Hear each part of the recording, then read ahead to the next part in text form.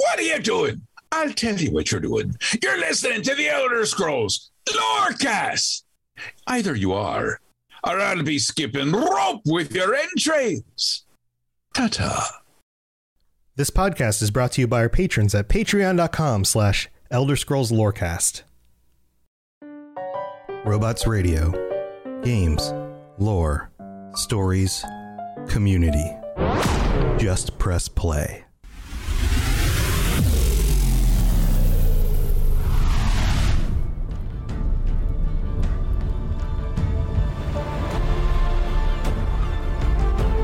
Welcome to the Elder Scrolls Lorecast, the podcast where we explore the amazing universe of the Elder Scrolls.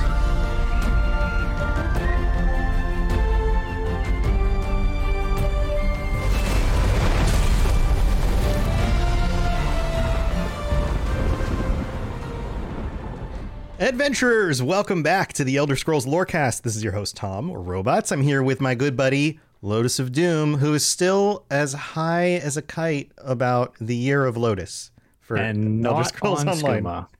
And not on skooma.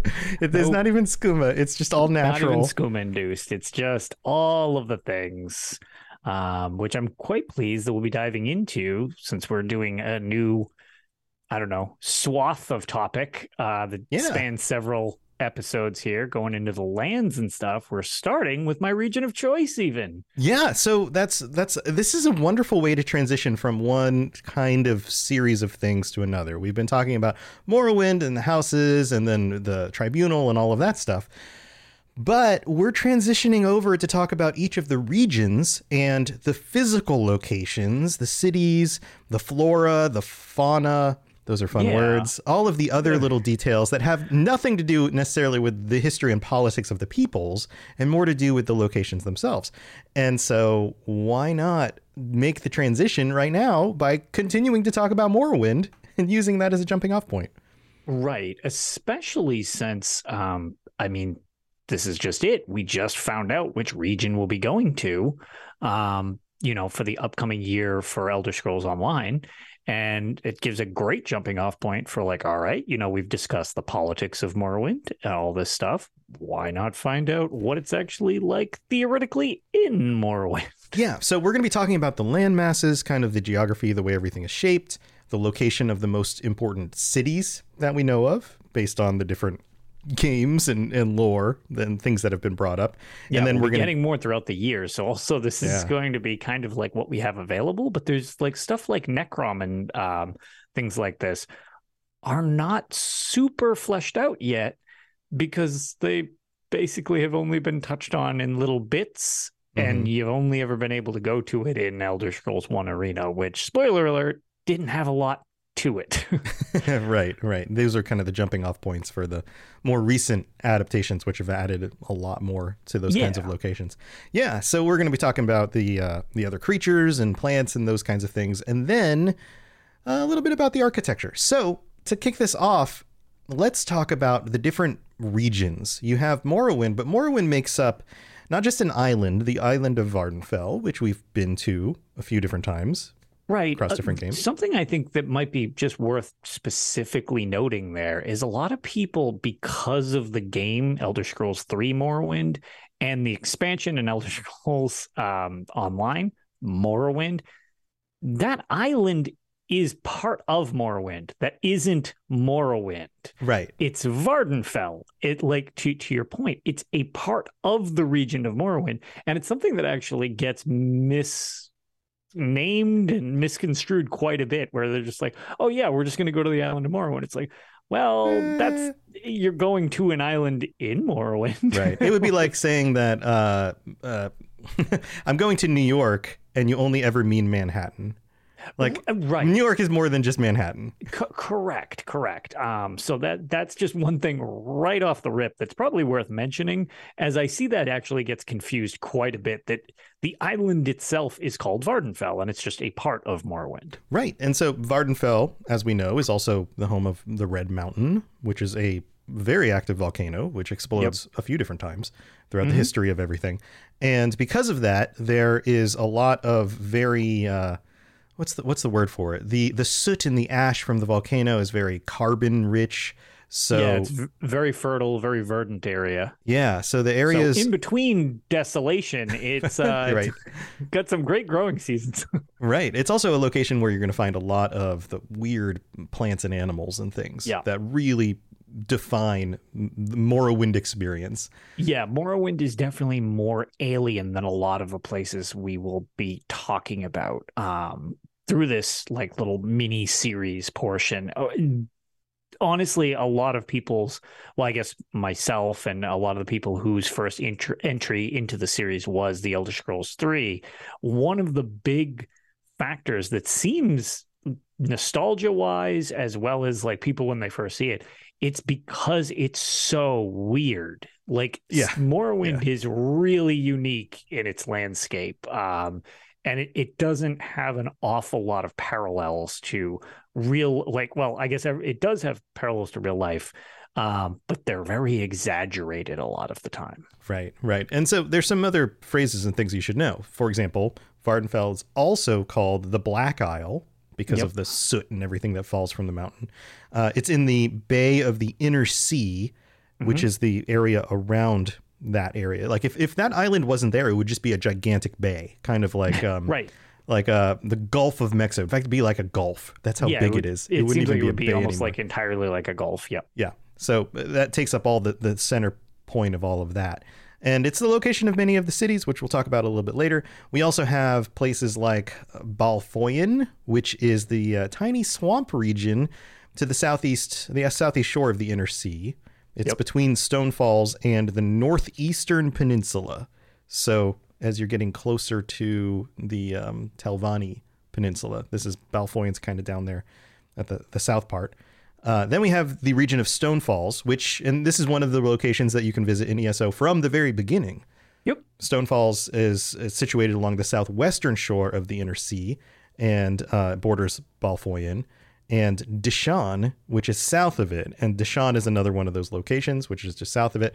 All of these locations still have a very kind of Vvardenfellish kind of feeling because there's still some of the soot from the mountain. There's still the fauna, and some of the animals and things are similar in these regions. They're just a little bit more continental and a little less like living on the side of a volcano. Yes, and the further south you go from going from like you go to Stone Falls and then down to Deshaan, as you get more toward Black Marsh, you get a little bit less, to your point, the volcanic type of thing, and it gets a little more marshy as you go, more mainland into the actual like mainland of Tamriel as a whole. Right, the trees and things that you would recognize in the more mainland sections. But Stone Falls itself is still pretty, it's pretty active with lava flows and even just these weird cliff faces and places that there's just volcanic activity still. And then we have the Telvanni Peninsula, which is on the east side as you move up. If you take out Vvardenfell, the rest of it's basically a smiley. It's like a U. Or if you look at just the peninsulas area, which will be a piece of where we're going in the next year of Elder Scrolls Online. I used to jokingly refer to it as the Morrowind mitten because it just looks like a little glove off to the side if you just have that area. Right. So the Telvanni Peninsula is on the eastern side of that. And the section that we're getting for ESO this year is just the southern part of what would be that one arm. Although technically it goes all the way up to the very northern part of that. Peninsula. It does, and it's kind of peculiar. I don't know if it's storyline related or what, because again, we haven't gotten the chapter yet. It was just revealed earlier.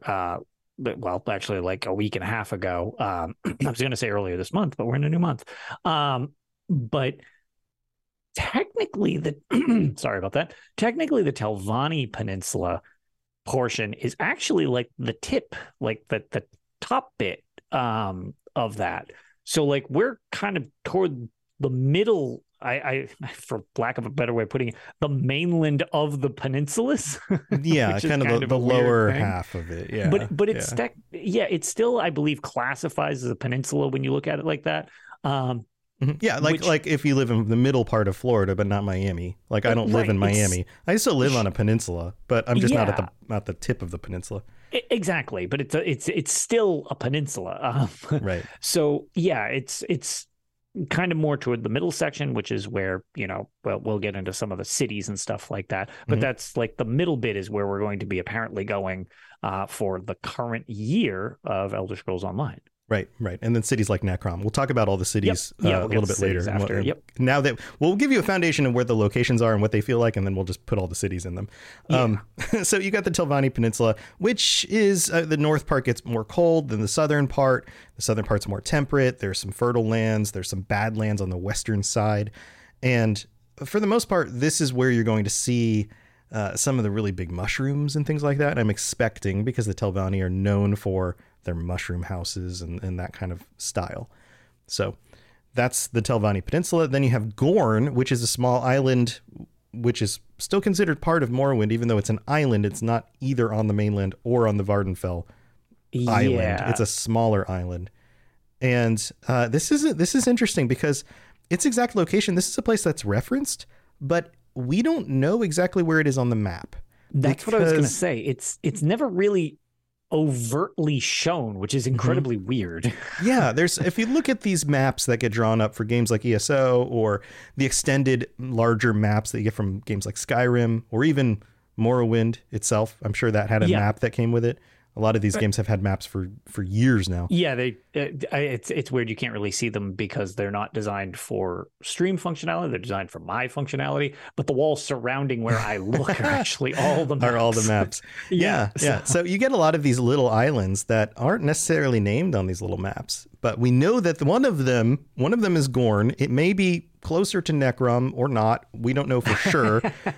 We know it's got some weird animals, including a striped wolf, and that's about it. I mean, there's some there's other very references little to info it, on Gorn. Yeah, very little.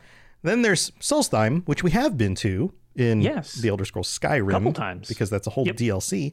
And it was a expansion for the Elder Scrolls 3 Morrowind as well.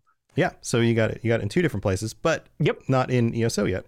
Not in ESO yet. There was some speculation that actually, I think that was one of the places you had suggested, hey, maybe we'll actually touch back on that. I thought that would be really cool, but I was wrong again. Oh, well.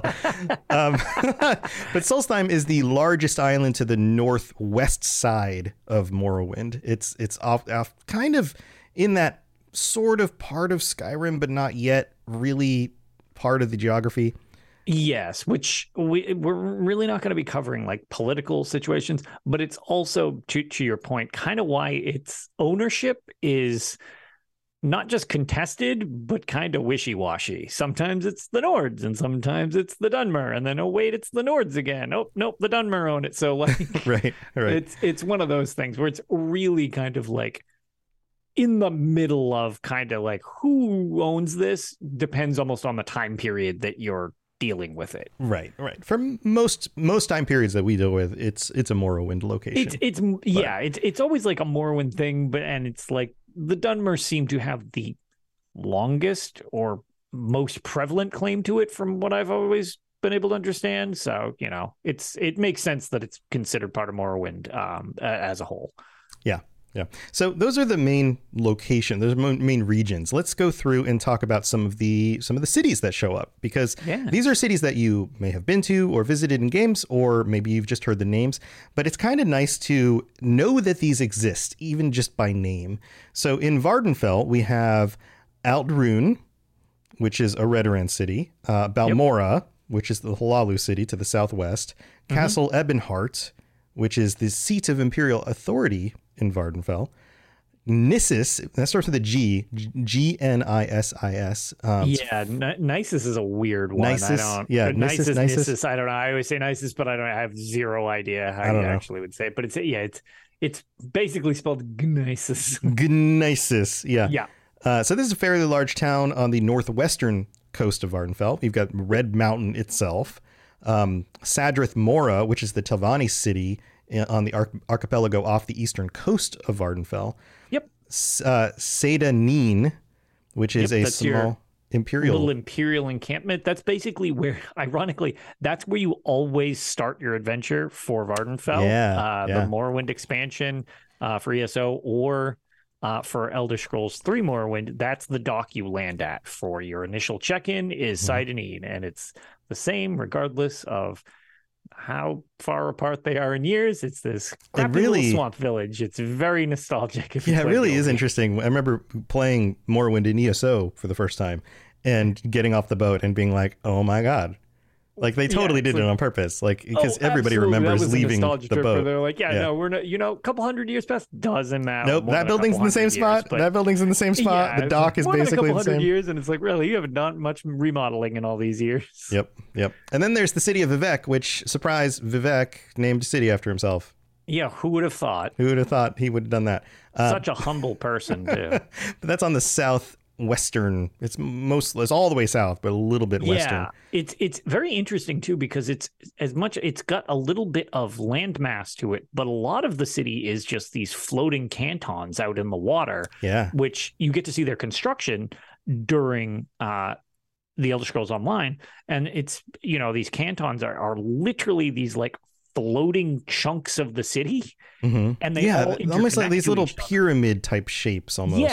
And it's cool because you can go in and out of them, and they've got tiers of them. For anybody who's actually, honestly, like you said, it's like these little pyramids, and they're divided into like tiers and stuff like that. It's a very unique design to a city. I always thought it was very, very cool exploring around there. Confusing as hell if you don't know where you're going, because they all look very similar, right? And they intertwined with each other. But it gives it a really cool aesthetic. Yeah, each one has shops, but they're on different levels, and then the center area is kind of hollowed out and is kind of a gathering space for a lot of the people. Right. I would imagine if this was built to scale for the way the city would actually have to be if it was housing thousands of people rather than like dozens of people, that these things would have been enormous and would have had levels that were like apartments and homes. Right. And then on the bottom, like 2 floors would have been shops and all of that stuff. But we don't get that much built up because of just the scale of that would be kind of ridiculous. Yeah, it'd take you 50 minutes to get across each canton. And it's like, okay, well, there's a pile of these. This is a mess. Right. Now let's move to the mainland. We're going over to the Mitten, as Lotus calls it. We have the city of Almalexia, which we talked about. Surprise! There's a city named after. It's weird that almost that these are named after people who really just very grounded in reality. They're not big on themselves at all. No. So this is the major Indoril city on the southern part of Morrowind, surrounding Mournhold. And then we have Blacklight, which we talked about before, which is Redoran district, and it's over on the east side of the Mitten, kind of the top of the left Mitten. A shocking misdirection with our secret letters, where I was like, "There's no way that could possibly be a coincidence. That would be the most on the nose coincidence ever." And apparently, it was the most on the nose coincidence ever. I bet everybody at ZOS was just like, oh my God, come on, guys. No. I'm sure when I brought that up, they were like, some asshole had to come up with the Blacklight analogy. Freaking Lotus. Like, why did you bring that up? It's like, we just thought it was a cool trick. And I'm like, they clearly meant for this. I'm like, oh my God, these people overthink everything. Right. So there's Blacklight, which we talked about, which we haven't really been to, but it would be cool to go there. Technically the Clockwork City, because it was created by Sotha Sil and exists and physically sort of, and yet not at the same time. Right. It's this weird different plane, but the way to get to the plane of its existence is actually like the clockwork globe, for lack of a better way of putting it, is in Morrowind. So that's it's kind of there, kind of not. Created by a Dunmer very easily. Like you put it on a boat, suddenly it's in Black Marsh. Yeah, I guess so. Yeah. Weird. So we've got the Clockwork City, which we've talked about. Devon's Watch, which is an Indoril city in Ebonheart. East of Ebonheart. And then Firewatch, which is a city in the northern Telvanni district on the northeastern side of Morrowind. Kraganmore, or Kraganmore, pronunciation, who knows? I always said Kraganmore, but I I'm not sure I've ever heard anybody say it in game, or I wasn't paying attention if they did. I always just said Kraganmore. Yeah, this one's in Western Morrowind, and it was originally controlled by House Dress, and then later by the Hlaalu, because of all the things we talked about with the different houses. Yeah. And then we have Mournhold, which is very well known. It's one of those cities you should recognize. Yeah, big capital city for a long, long time, all the way up to the Fourth Era, year 5. Right, and mainly focuses on the House Indoril as being the holders of that city. And then there's Narsis, which is a Hlaalu city on the southwestern side of Morrowind. Mm-hmm. Necrom, which we're going to get to go visit in this new ESO expansion. Very exciting. Yeah, this was a Dress city, and it is on the eastern coast. It's kind of in the middle of that Telvanni Peninsula.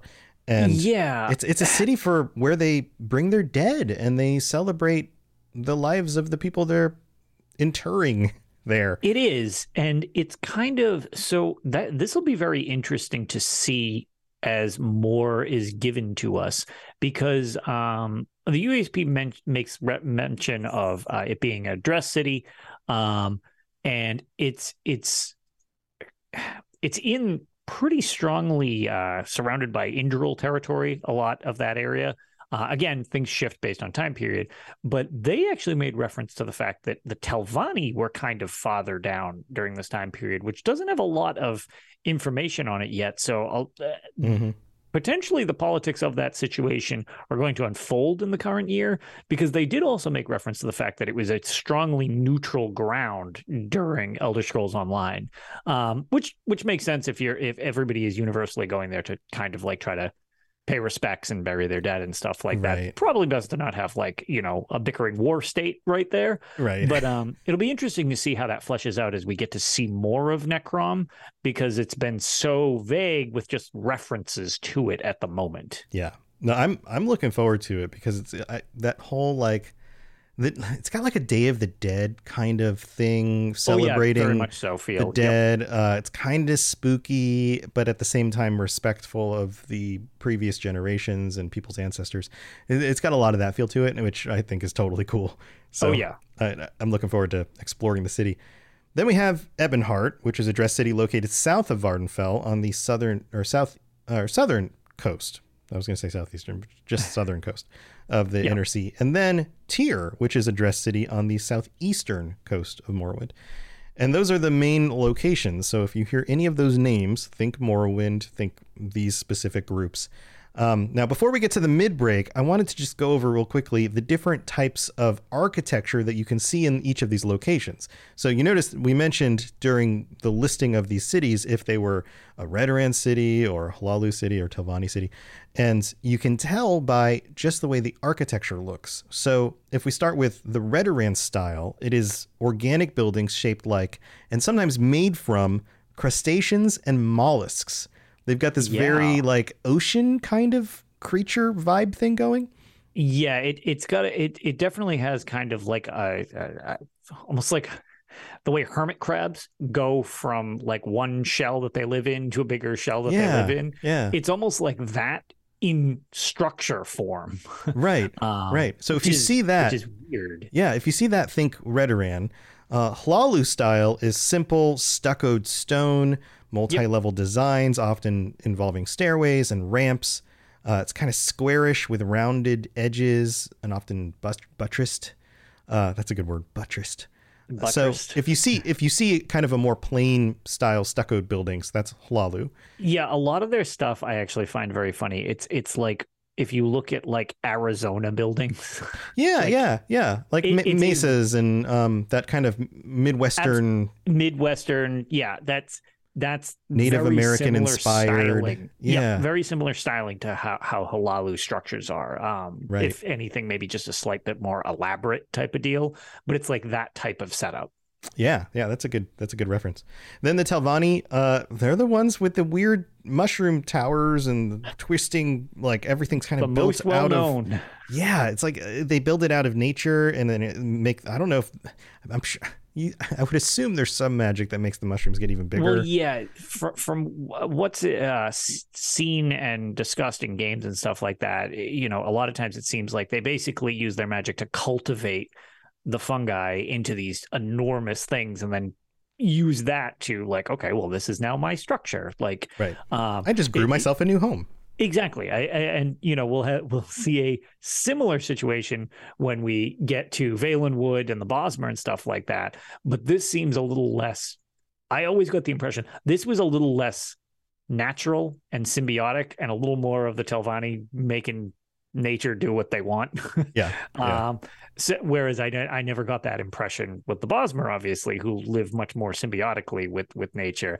This struck me always as like a little bit more of like, no, I can dominate this and make it do what I want. It's like, now I got this sweet mushroom tower, like, right. And it's very unique. It's a lot of the aesthetic that when people talk about the region, this is the one that jumps out to people the most because it's so bizarre. Yeah, absolutely. And it's what most people will notice. So when you don't see that and you see one of these other styles, then take notice. Be like, oh, that's Redoran or that's Hlaalu. Right. There's also the Velothi style, which pulls a lot from Hlaalu style. So similar kind of simplistic design and that kind of thing. You see it in a lot of ancient temples or towers, those kinds of places. So that's primarily, those are the main styles that you're going to see across. You're going to see a little bit of influence from Imperials, or maybe a little bit of influence from the Argonians, being that these are neighboring groups. But for the most part, when we're talking Morrowind styles in these locations, then yes, that's basically what you get. So, all right. Well, we've got to go take a quick break and thank our patrons for making this show possible. But don't go anywhere, because we're going to talk more about the fauna and the flora of the different kinds of creatures and weird plants and stuff that you're going to find in Morrowind. So don't go anywhere. We'll be right back. I am so excited about our sponsor this week, Marvel Strike Force. I freaking love Marvel Comics. Growing up, I collected comics and the trading cards, and I've seen pretty much every Marvel movie they've made so far. So if you're into Marvel like I am, go check out Marvel Strike Force. This is a mobile squad RPG. You can collect and unlock all the different heroes. You fight against supervillains. There's a campaign, there's a blitz mode, there's an arena, there's a constantly evolving meta. And right now they're celebrating the Deadpool anniversary event. This is a mission from Strike where you log in the first time and you unlock this generous gift containing character shards, an anniversary diamond orb, gear, a bunch of other items. It is absolutely the right time to jump in and try this game out. Click the link in the show notes to download it now, and then use the promo code MAXPOOL, MAXPOOL, MAXPOOL. Don't miss out on all the free stuff, and thanks again to Marvel Strike Force for sponsoring this episode. This is Hamis Morak, Dragonborn, and you are educating yourself to the Elder Scrolls Lorecast. All right, here we are in the middle of the show where we get to thank our patrons, and we've got a bunch of new patrons to shout out. So if you are one of these people, then hello, welcome. We've got Dean C, Joey G, Reavercore, OC Devil or Devil, something like that. I'm gonna mess up all the names anyway. Jesse M, Jeremy L, and that's it for this month. But that's it for this month. Thank you to all of you guys for signing up and joining us. I hope you guys are enjoying your ad-free episodes or any of the other bonuses and benefits that you get from supporting us on Patreon. If you're interested in checking out the Patreon, it's patreon.com/Elder Scrolls Lorecast. So you can check out all the different tiers, all the different stuff that you can get. And we also have to shout out our Daedric Princes, Kira C and Noodle Al Dente. They get shout outs every week for being tier 5 patrons, which is amazing. And we're currently up to 125 patrons. So you guys are the best. Thank you so much. Also, we would be reading out a new review, but we don't have a new one this week. We read out some last week with our patrons. But if you'd like to help us out by leaving a 5-star review on Apple Podcasts, we will read it out on a future episode of the show. Or you can just drop us a rating on Spotify or whatever platform you're listening on, or just tell your friends or your family or your grandma. Maybe you can get your grandma into playing Skyrim, because there's already one of those on the internet. We could have a few more. I mean, I got my mom. So my mom is technically a grandma. I got her to play with me. So see, so that's 2. There you go. Let's get that. Let's keep increasing the number of grandmas playing Elder Scrolls. That's our plan from this point forward. All right, let's get back to the rest of the show. You're listening to the Elder Scrolls Lorecast, dear child of cities. That is why the Night Mother loves you. Lotus, I feel like this whole flora and fauna section of this style of episode is kind of like doing the artifacts for the Daedric princes. There's some like the nitty gritty details, the fun little things that you'll notice. Yeah, like there's that some kind of stuff. Interesting stuff in the area. Yeah. So let's talk about flora. Obviously, there's gigantic mushrooms. Some of them grow naturally big. Like we talked about before, the Telvanni also like to make them big into homes and stuff like that. Yep. And other types of fungi, which includes bloat spores, bunglers, bane. Yep. Which is a great name. There's some great names for some of this stuff. Yeah, Hyphophagia, which sounds like a Latin like genus and species or something. Luminous russula, Violet corprinus. These all sound very fancy. Yeah, Violet Caprinus, I guess. Yeah. Mm-hmm. Yeah. Then there's other ones too, like a black lichen. Yeah, your black lichen, the fire ferns. Fire Personally, ferns. I love chokeweed. It's just chokeweed. That sounds like an insult. Yeah, like you chokeweed. Yeah. What are you doing, you chokeweed? It just sounds like such an aggressive thing that I wouldn't want in my front lawn. Yeah. So these are found in like the rocky, infertile areas. Yeah, this is a little more at like the base of the volcano at Red Mountain, and like you see a lot of this stuff, and it's just like kind of springing up out of the destruction. Yeah. So yes, so you have these like really hardy types of plants that are growing in these very rocky, kind of desolate locations, but then you end up with a variety of other plants, and we're not going to go through the names of everything. There's a bunch here that we could be naming out, but sure, you end up with the other kinds of plants. But for the most part, when you're in locations like Vardenfell, there's not regular trees. It's not like you get in the shade of a tree most of the time. You're in the shade of the fungus. Yes. The big fungal growths.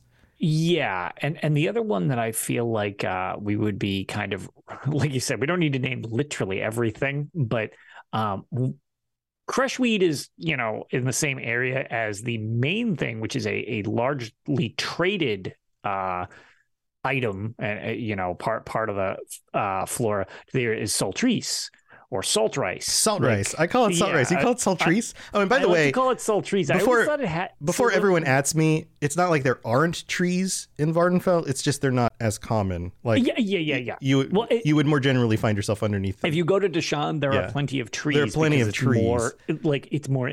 The thing is, it's based on the area. You have more fungi, or you have more just like tree life. You can be in a zone where you don't see any trees and there just happens to be lots of fungi. Correct. But then you can go further in a direction, eventually come across trees. So don't at me about that. I know there are still trees in those places. I'm gonna at you. I'm gonna do it. Somebody's gonna be like, Tom doesn't know there's trees in Morrowind.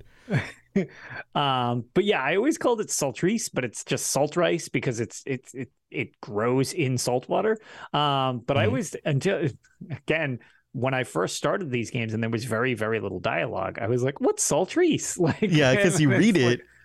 And then you don't hear it. I tried to turn it into a thing, and I was like, oh, maybe it's just salt rice. But either way, that's a big import-export thing, which is in all of the games. It's very common, and it's kind of like something that I would assume a lot of farmers, I guess you would farm this. Yeah. I mean, it seems like something. And it's like a cranberry. Well, they make alcoholic beverages called mazd.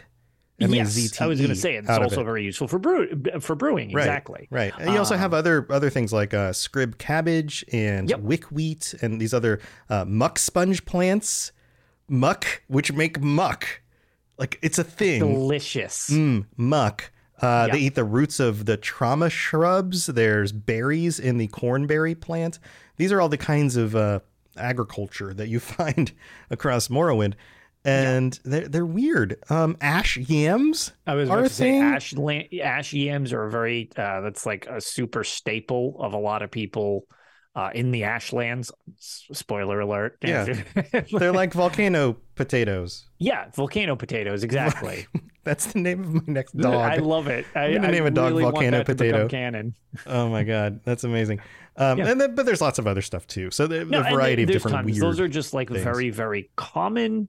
And then there's, lots of other stuff. But those are kind of like, the most common, I would say. Right. And now, along with the weird plants, you got weird animals. So let's talk about the fauna. Yeah, you get some weird animals. Some really weird ones. I guess we have to start with the guar. Yes, everybody's favorite creature, except Arcanir. Yeah, but this is where And the his very guar small are cult following from. at this point. The guar are from here. Yes, This is where they're from. Yes, they're little dinosaur chickeny type things. Dinosaur chickens. Yep. Yep, With big mouths. Like really, they're mostly like Pac-Man. It's like a Pac-Man.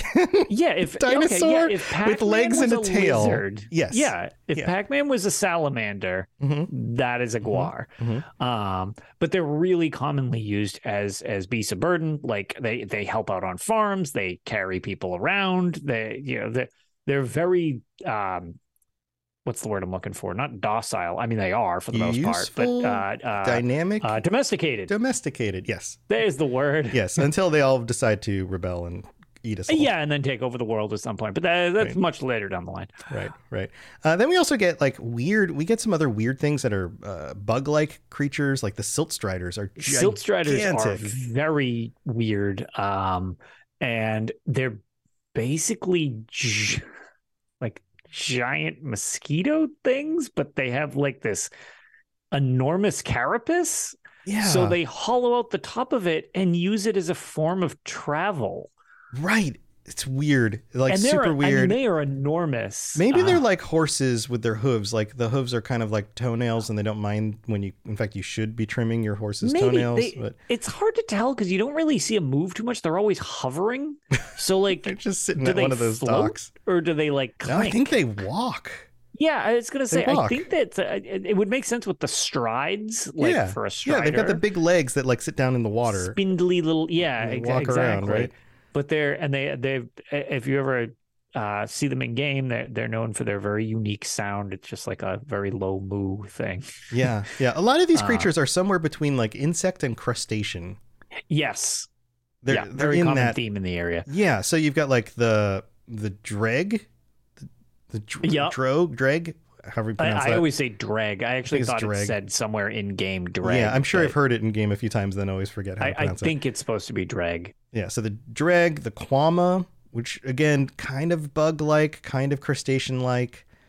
And then there's the netch, which is like a floating tentacle ball mushroom. Yeah, mushroom they're kind ball of creature. jellyfish-like. Jellyfish, yes. They're like air jellyfish. Yeah, yes. Okay, so it's sort of like an air jellyfish, but This is great to be doing this on a platform that is visual because we don't have any visuals for this. I know Most so we people have don't to try watch to the explain videos. These. Most people, like 100 times more people, will listen to this than ever watch the video. So we have to explain absolutely. it. Yeah. So yeah, don't rate the show based on our ability to describe what you should be looking at. Here's an easy one. Mud crabs. Yes, it's They look crab. like crabs. They look like crabs. Slaughterfish also look like fish with really pointy mouths Yeah. and lots of teeth. Sometimes pretty they're easy. a little fatter. Sometimes they're a little longer, but Right, they're always nasty little creatures. Right. And then we've got some other things like the shalk, like bugs. They're like, again, more like a bug thing. Yeah, it's literally almost like it's a type of beetle. It's kind of scarab-like. They're pretty decent in size as well. Right. And then you've got weird, like, let's go back to the whole like reptilian side, things that seem like they might be related to guar. You've got the alet, Yep. which are like angry guar.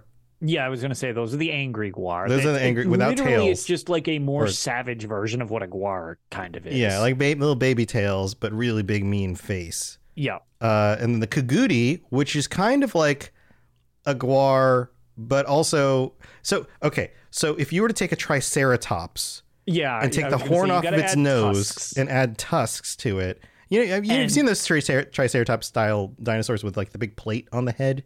Yes, that I was going to say, and it's also known for that like plate piece. The tusks on it come out underneath like it's a like an elephant, and the plate is like a Triceratops on the top. That's not where the tusks or the horns are. So right, and then you've got weird creatures that, I mean, it just gets weirder. Nix hounds, which are again very bug-like. They're very bug-like. They're honestly, they're like a stressed out ant. They're just stressed. Okay, the stressed out ants. It's like a stressed out ant. Yep. And then, okay, so let's get to the other. There's rats and other things like that. Let's talk. Sure, we're talking more like the weird animals. But those are not necessarily just here. Right. But then we have other creatures that are like the main races of Tamriel don't necessarily consider these people, but they're kind of people-like. They're kind of, arms, legs, head, body, winged twilight, which look like these like flying bat people kind of creatures. It's weird because it's just like, it is a Daedra. It's a Daedra, but yet some of them live like at least on the island of Vardenfell. Yeah, they inhabit certain sections of this, and it's not in Oblivion. They weren't necessarily summoned here, as far as we know. Right. They just kind of live here. And then you end up with goblins, which live underground. They like to inhabit some of the caves. Sure, and that's not unique to just Morrowind. They're in different regions, but goblins are definitely in the area as well. Yep. And so they have things like Durzogs, which are the like dinosaur dog-looking lizard things. Yep. And then there's some other just kind of more normal animals. You'll find like rats and more normal looking types of fish and there are a few more bizarre things though. Like one would be remiss if we did not bring up cliff racers. Oh yeah. Yes. I was going to say this one is like, if you've ever typed Morrowind into the Cliff Strider. Yes, exactly. So there's ones that are not quite so airborne as the cliff racers, which are much more prone to being like airborne. They're sort of, I don't know, it's like a stretchy pterodactyl type thing. But yeah, if you ever look up the if you ever look at like a GIF search and just type Morrowind, you will often find a GIF that just says "Welcome to Morrowind," and there's this Dunmer just fleeing down a field, and it's just a swarm of these things. They're notoriously overpopulating the area, which is funny because if you play the original Elder Scrolls 3, just anywhere you went, it's just like and there's just like hundreds of these things all the time. They're miserable to fight and they overwhelm you so quickly. Yeah. So we're talking like dinosaur, like lizard creatures with wings, kind of. Yes. Yeah. It's sticking with like the weird crossovers and stuff. Right. What do you call it? There's lots of other stuff. Vardvarks, which just have a funny name. Vardvarks. Yeah. They're like aardvarks, but only on Vardenfell. But they only have 2 legs. Also, that's true. Which is weird. They only have 2 legs. They kind of have those little front nubs. And then they have little scales and funny little. Yeah. They've got like aardvark faces and then like weird little chicken 2-leg bodies. Yeah. What do you call it? The other thing that did we mention specifically the Quama? Because those are. I don't think so. Okay, so these are pretty integral. There's so many weird ones. I know, and I'm trying to kind of like tag the big ones that matter. Yeah. So Quama are there's several variants of them. There's little foragers, there's workers, there's warriors, there's a queen. When they're little teeny tiny babies, they're scribs. I mentioned this when I was talking about the things that look like bugs or crustaceans. Yeah. So this is the thing that I think is kind of worth mentioning is these things are harvested for a lot of stuff. They're almost like farmed for, it's like not just for food, as they are used for food in many cases, but like the wax of them and stuff like that is used to temper weapons and armor and stuff like that. So these things are almost like, even though again they're kind of crustacean-y like you said and bug-like as well, it's almost like our version of a cow or a chicken. Right. Where it's like you get a lot of use out of one of these creatures, be they helping you or, you eating it or you using Right. it or something like that. Right. Right. Also, Rob the Princess is here in chat. Hey, Rob. Rob says, what about Reeklings? Yeah. So as far as I know, Reeklings are only on the islands of Solstheim. Yes, I don't think they exist outside of it. I haven't seen anything that I can recall. I'm pretty sure. I want to say only that that they island. actually might be in Rothgar as well. Okay, we'll have to we'll look that up. I'm not 100% sure on that one, Yeah. but So Reeklings, they're kind of Reeklings like most goblins. commonly on Solstheim at bare minimum. Yeah, they're kind of like little goblin creatures that live in snowy caves, and they've got a little culture. And they you enter their cave and they get mad at you and attack you with their little weapons, and then you slaughter them all as Yeah. you just take them out because you're a monster. because you're the Dragonborn and you don't care. And got you better do things whatever to you want. Yeah. Yeah. Yep. So that's it. Yeah, that's really just you do whatever you want all the time, and you're exempt from being yelled at. Yeah.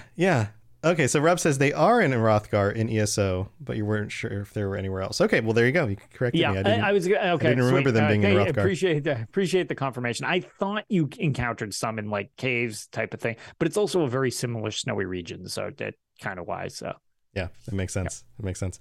So that's basically, I mean, those are the most exciting and hard to describe things that we could find. Yeah, no, I really Flora hope and everybody Fauna. enjoyed our audio-visual journey there as we tried to Smorgasbord. explain all of that. Oh man. All right. So that's going to do it, I think, for our Morrowind explanation of the land and the city locations and all of that stuff. I hope you guys have enjoyed this episode. It's a little bit different than we normally do. It probably could use some visuals, but hey, it's an audio podcast, so what are we going to do? Well, also, this is definitely the most peculiar of the regions, I would say. I mean, there's definitely going to be some other ones region-wise that are going to get weird elsewhere and stuff like that. Yeah. But this one is almost more weird when it's not being weird. We just dove into the deep side of the pool. Yeah, That's all. we started real extreme. Yeah. Well, there you go. So hope you guys are excited about the next year of ESO content, because we're going to be probably seeing some more things in this region that maybe we haven't seen before.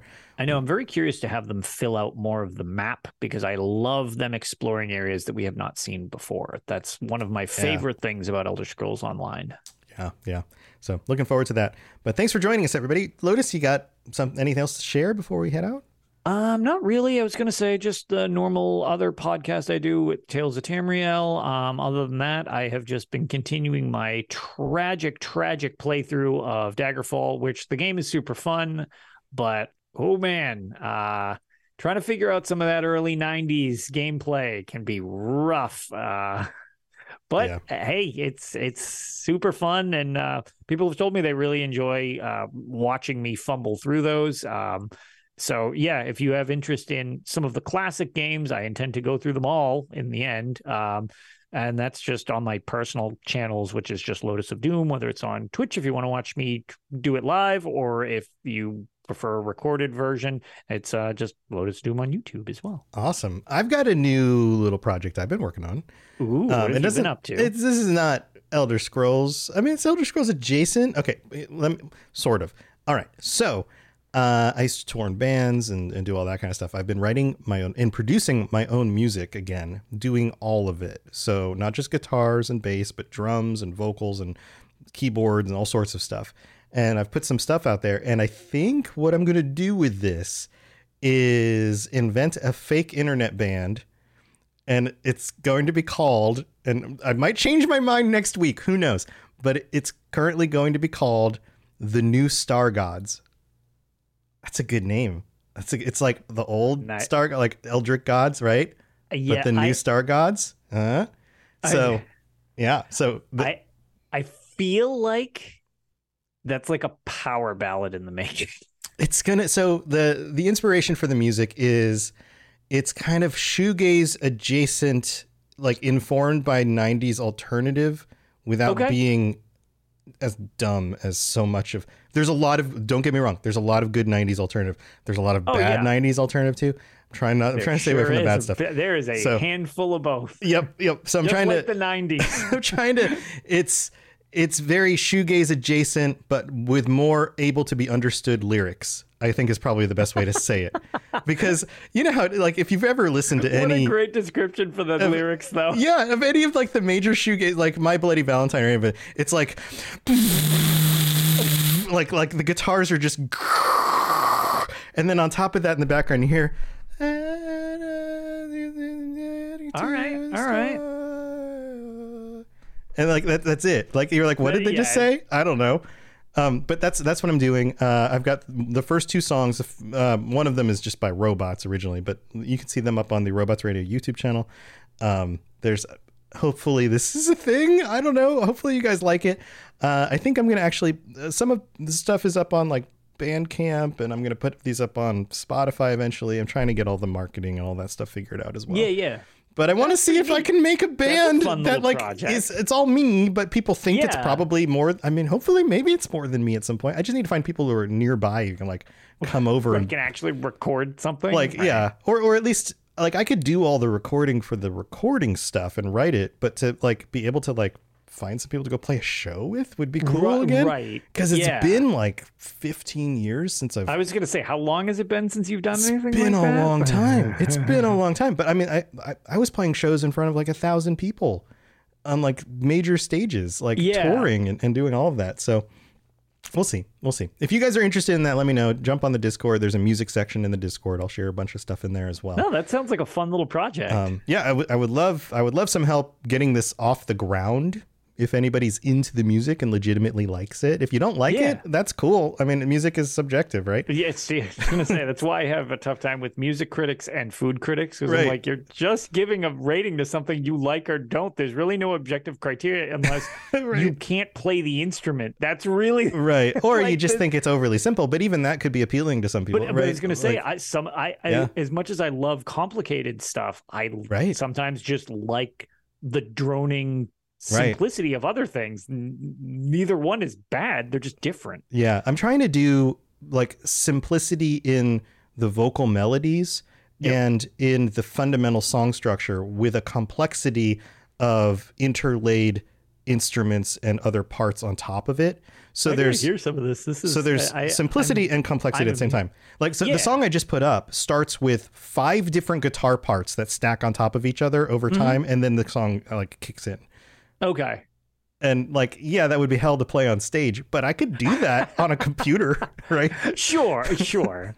So anyway, if you want to check that stuff out, go to our Robots Radio Discord. But that's what I got going on. And of course, everything else at robotsradio.net and the starfieldinsider.com website where we're putting all the news and stuff. Who knows when they're going to launch that game, but any day. Yeah, the end of the year. Any day now, hopefully we'll find out more information. Yep, I assume right around a year delay from their original announce date will probably be about when we get it. That's what you're thinking. I'm still hoping. Still hoping for the first 6 months of the year sometime. So this is like a weird tangent to end the show on that is Bethesda adjacent, but not like Elder Scrolls. So like they love their like weird dates, like 11/11/11 and 11/11/22 was supposed to be that. Right. But obviously that didn't happen. I feel like, so I just recently found out, like, I guess like the last like toward the end of this year, the date will technically be 123-123. Yes. Yeah. What if they just delay it to 123-123? Right. Well, that's the last day of the year. That's like the 31st day of the 12th month. Yeah, I was going to say it's like the last day, right? Because it'd be the 31. Right. Yeah, 12/31. I don't know of any other major AAA game that ever launched on the very last day of the year. I know games have done it, but what better than Starfield to nail the Todd Howard 123-123? Dude, that means we gotta wait 11 more months. Oh God, I don't want to wait that long. I need a new game. Like, no one would ever forget the launch date. It'd just be like Skyrim all over again. Yeah. Oh man. Okay. Well, I'm going to keep my fingers crossed. You guys, if we all just hope hard enough, that doesn't do anything. All right. Well, we'll just see what fate delivers us, and we'll just go from there. Everybody, thank you for tuning in. Chat, thank you for being here. You guys are awesome, and patrons, thank you for being here as well. Until next time, stay safe out in Vardenfell or Morrowind or wherever you are, because there's all sorts of weird creatures out there. So, stay safe out there. We'll see you guys next time. Bye, everybody. Bye, everybody. Thanks for joining us. We'd love to hear from you. You can reach me on Twitter at robots_radio or Lotus of Doom at Lotus of Doom. Also, you can join us on the Robots Radio Discord channel. You can easily just search Robots Radio Discord on Google or check the description underneath the podcast. Also, this podcast is recorded live every week on Thursday nights, 9 p.m. Eastern, 6 p.m. Pacific on the Robots Radio channels on Twitch, YouTube, and on Facebook. So just search Robots Radio on any of those platforms. Come join us. We'd love to chat with you while we record the show, or before or after. Either way, just come hang out with us. And if you're looking for more information about my shows and the shows on the Robots Radio Network, go to robotsradio.net for all the information about all the shows on the network, including the Robots Radio Rocket Club, where I help both new and existing podcasters to grow their shows, build their audiences, and create the best podcast they possibly can. All of that at robotsradio.net. We'll see you next time.